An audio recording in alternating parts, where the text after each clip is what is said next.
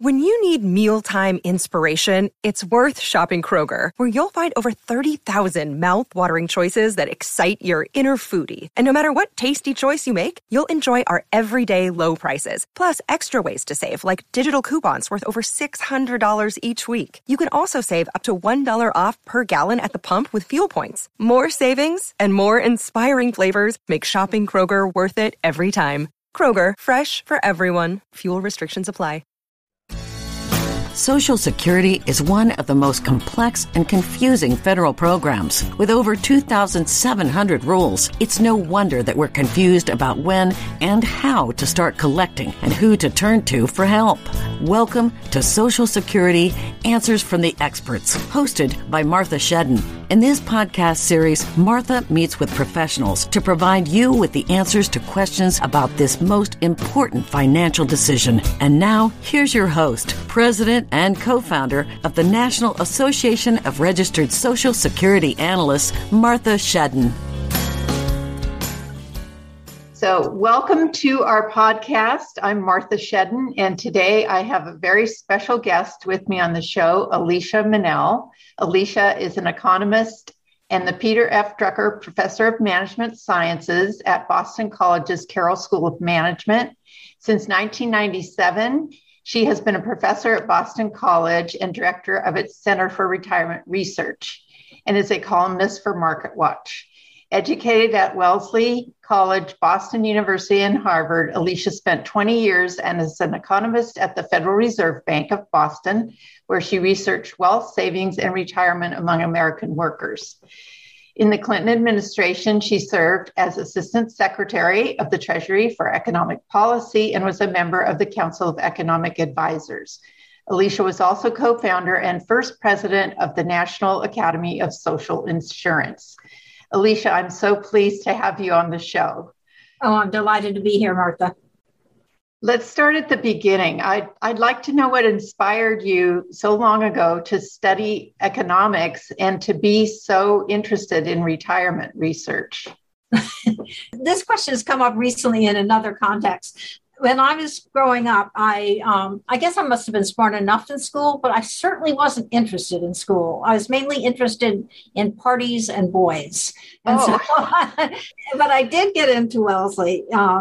And I remember meeting with the dean in my sophomore year, and she was asking me what I wanted to major in. And I was a little flip at the time. I said, I major in history. She said, well, you're a sophomore. This is your first course. I said, how about philosophy? And she said, they only take a small number of people, and I don't think they're going to take you. I said, all right, well, I'll major in math. And she said, well, you just didn't do very well on a calculus exam. And I said, fine. I'll major in economics. And so it was settled. and she essentially said, they'll take anybody. So that's how I got into economics. And then I went to Brookings in Washington after I graduated and as a research assistant, and was worked on a book on Social Security, and then went to Harvard to get a PhD and actually wrote my thesis on Social Security. I think I like big piles of money is what I like. Yeah. I can relate to that. Well, that explains it all. In your various career positions, you've been able to personally influence really top political decision makers. And when it comes to Social Security and the way that the government addresses retirement, do you feel that the Center for Retirement Research's studies make a high-level impact on policy?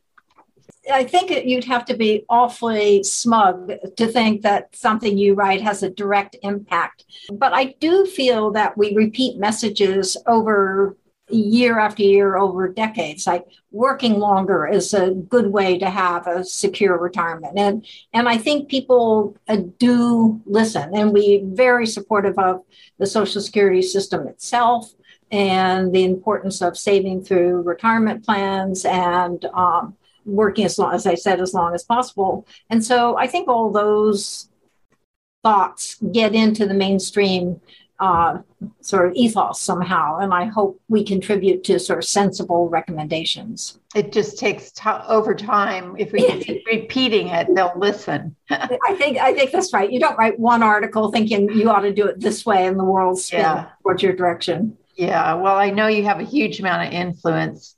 And you recently wrote an opinion piece on Social Security being the nation's most valuable program. Congress needs to fix it. Can you explain your perspective and what do you feel makes it the most valuable program in the country? So first of all, it's a social insurance program.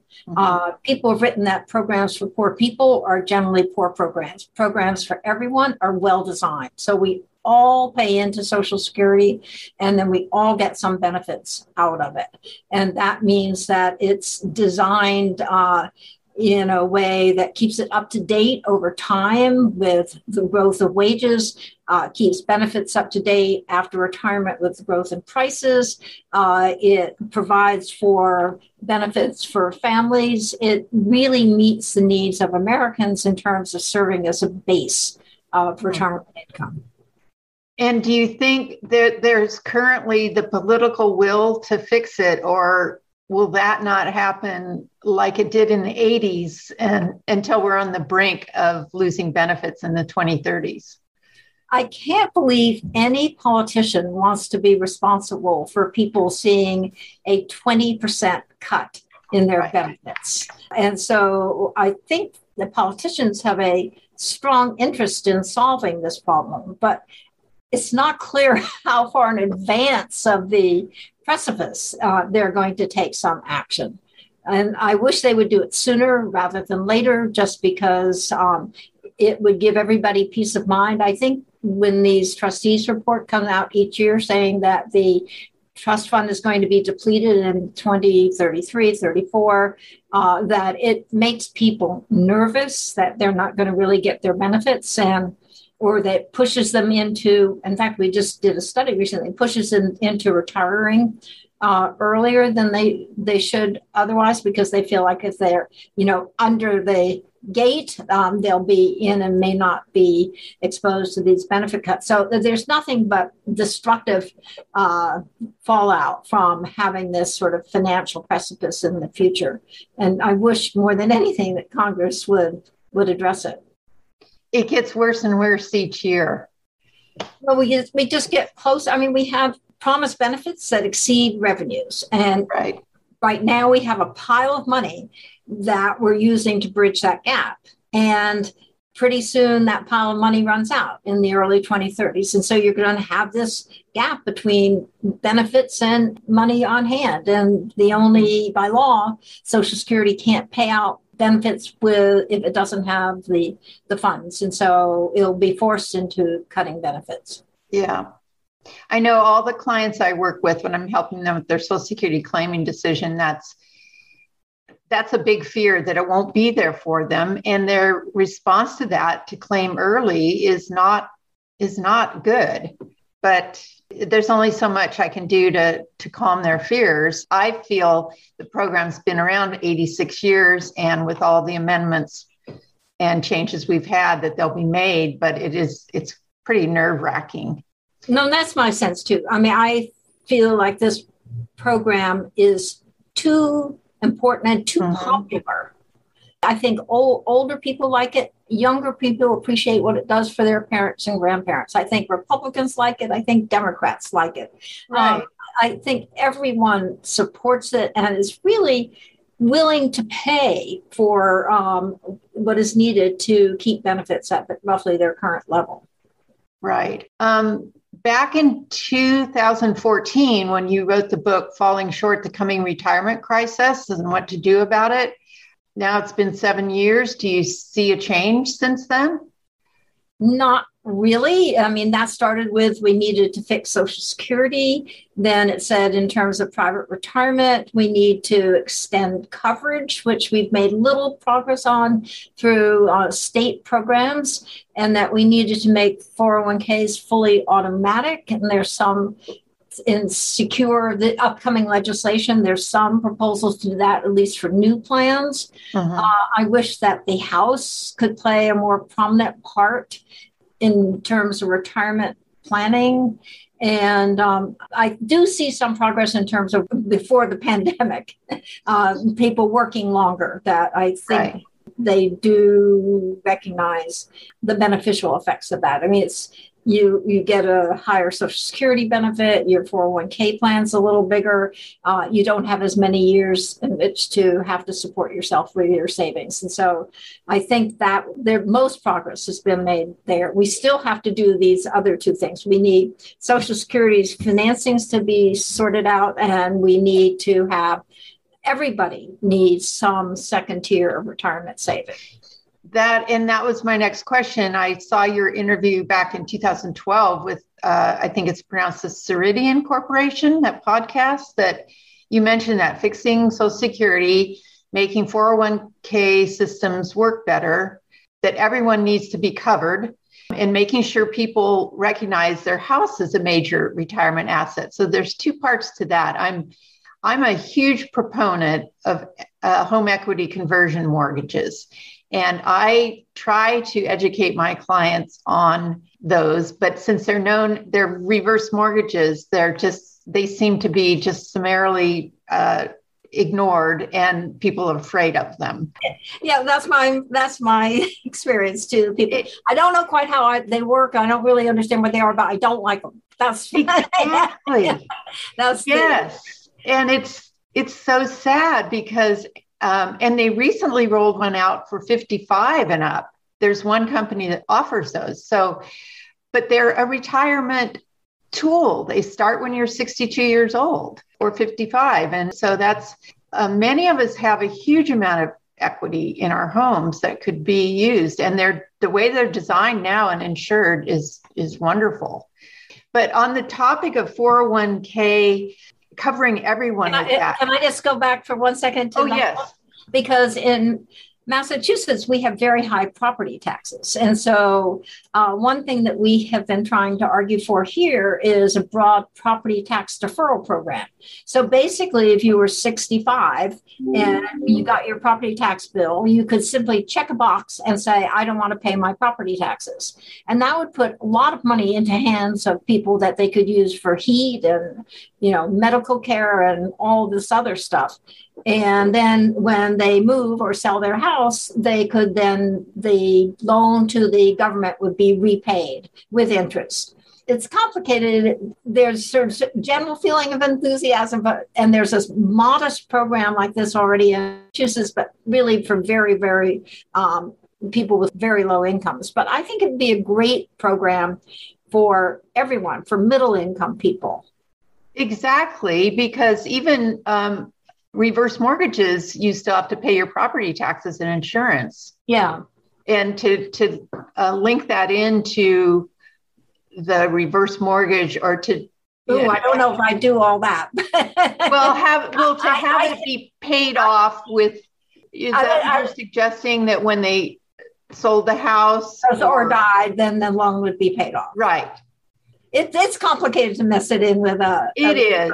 That's a huge problem. And here in California, our property tax is limited to a 2% increase. But then if you go and buy a new house, it resets really, really high. So I don't know. We got to consider all these things, I think. As far as the 401k, if those were required, if employers were, if employees were automatically enrolled in those, do you see those as sort of a replacement for the old defined benefit pension plans that we have? I mean, that has basically disappeared. They certainly have disappeared from the private sector. Right. They still exist at the state, local level. Right. But I don't think we can go back to them in the private sector because they put all the risks and responsibilities on the employer. And that doesn't make sense. On the other hand, these 401ks put all the risk and responsibilities on the employee. But at least it means that if people join, they do have some assets when they approach retirement. And I would like to see everybody automatically enrolled in these plans. And that's what initiatives in California, Oregon, and Illinois do. They say if you're an employer and you don't provide a plan for your employees, you have to automatically enroll them in an IRA and make contributions through the payroll to their IRA account. And like 401ks, people can opt out of this program, but at least there's an automatic mechanism that puts them where they need to be. And for lower income people, these IRAs are set up as Roth IRAs so that if they get in trouble and their car breaks down or they need a new roof, they can their own contributions from these plans without penalty. And I think having just some cash so you don't feel right up against it would be so helpful for many households. Oh, for sure. And it's better to enroll and have to opt out than have to opt in. Oh, and opting in, we're not good opt-in. We need to be put where we're supposed to be. And then if we really don't like it, be forced to choose to get out. Yeah. We're not good savers. The whole individual retirement plan is not working like it was supposed to, I don't think. At that time, also, you stated that half of households, this is back in 2012, will not be able to maintain their current standard of living. Besides saving more, what else can people do to make sure their living standard continues? I think we touched on that a little bit, and that is that your options really are save more, consume at a lower level in retirement, or work longer, or some combination of all three. But working longer seems like the most plausible and accessible, achievable of right. Because especially if you plan in your 50s, you make clear to your employer that you're going to be there for the next 15 years, that you want to be considered for promotion or new jobs or more training. That makes it a realistic option for you to keep working up to at least 67 so you get your maximum benefit, or at least 67 so you get your full benefit, and maybe to 70 if you can. Mm-hmm. People always, I have opponents who say, there's some people who can't do this. They have horrible jobs, right. They have health problems, they have this, they have that. I totally recognize that.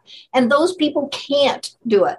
But I'm talking to the vast majority of people who really can. Yes. And we're living so much longer, 20 to 30 years we have to fund in our retirement. So that just reducing five or more of those years is a huge benefit. Yeah. It's way different than back when Social Security started and the average life expectancy was in the upper 60s. So it was in the upper 60s, but that's because so many babies died young. So if you got to 65, you lived for another 12 years. It was in the upper 70s. Yeah. Yeah. Early in your career, when you worked at the Federal Reserve Bank in Boston, can you tell us about, at that time, you were advocating for taxing benefits and contributions to private pension plans? Oh, yes. So is that very outdated? I know that affected your appointment to one of your career positions later. Yes, I did several things that affected the appointments to my career positions. So this was aimed at the old-fashioned defined benefit pension plan, and we tax that on a deferred basis. So you put your money in, or your employer puts your money in, you earn the income tax-free, and then you tax the money when it comes out. That's a big benefit to individuals. And the question is, were people saving more because of that? And my sense of things, based on other research, they weren't, but it was costing the government a lot of money. And I thought, well, let's change that taxation. And so then there was some group that formed themselves and sort of chased me around the country. And then there was a New York Magazine article like Alicia in Wonderland, and just a lot of general harassment. But that was small potatoes, actually, compared to a study I did on discrimination in mortgage lending, when I was at the Fed, and we actually had all these bank records, and you could just see, if you took everything into account, that race really did enter the decision, not because somebody got up in the morning and said, I want to do something unfair to Blacks, but mainly that people treated people who were like them better. And so it was being more favorable to whites, not being necessarily, but they came out statistically that it had a negative effect. And so What you write does have an impact. Yes, I noticed that. And that housing issue, that's a method of generational wealth. So I think that's a really, and that's central actually to what we're talking about. I think that, owning a home is how most people build wealth. And to the extent that whole groups are sort of excluded or limited to, slow growing areas or have difficulty getting financing, that really impedes the growth of household wealth over time. Right. Well, I recently, I'm writing this course and I've looked at all the proposals for improving Social Security. And one of them did mention taxing. You're probably more aware of it than I am, but taxing, I thought it was pensions and having that money contribute to the Social Security Trust Fund. There's sort of a cookbook of all the proposals that have ever been put together that the Social Security actuaries update each year. And certainly on the revenue side, I think one of the things that people, first of all, just let me say, on my view, all the solutions should be on putting more money into the program. I don't think the benefits are too generous. I don't think they can be cut back.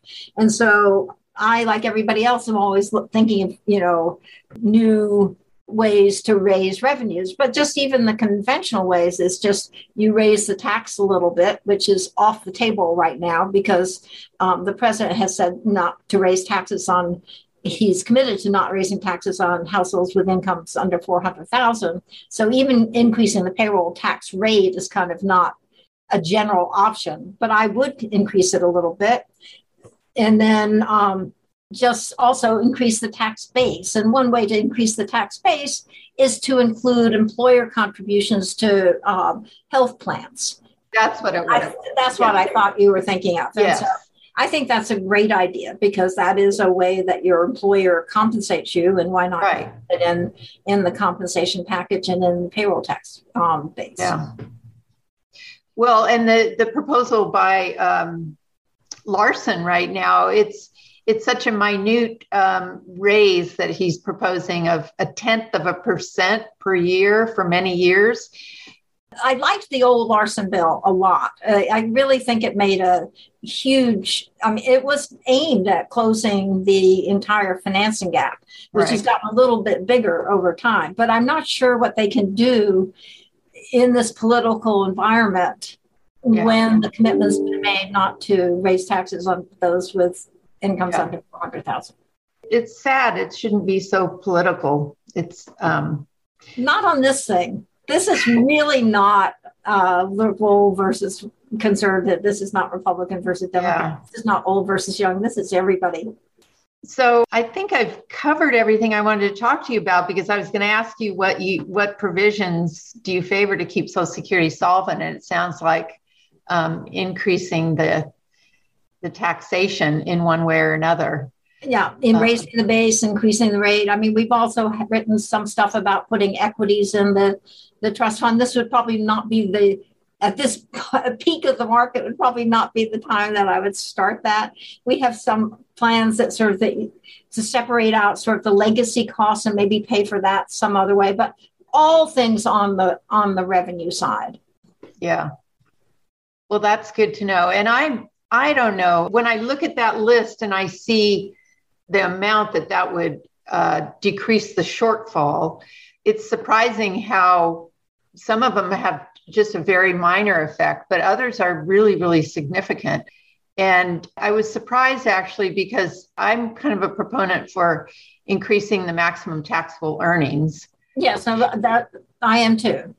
You only have to do a little, if you put in retiree health insurance, and then you put in, not retiree, all health insurance, and then you increase the max somewhat, and then you increase the rate somewhat. You get a lot of money without doing anything dramatic on any front. Yeah, there's 170 million people working. And the maximum taxable earnings was set to represent, I think it was 80% of the workers or 90%, but it only now represents 80, something like that. Yes, in 1993. It has not gone up as much as income has. Right.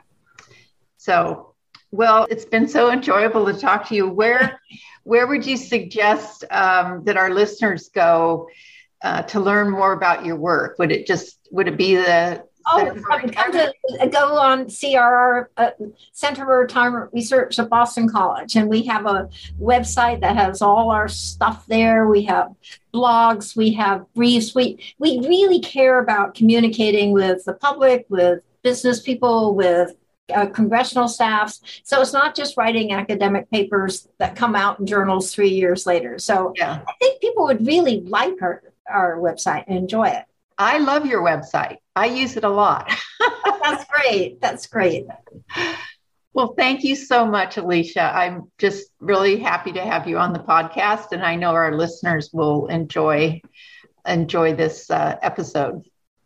Nice to talk to you, Martha. Thank you. Bye-bye.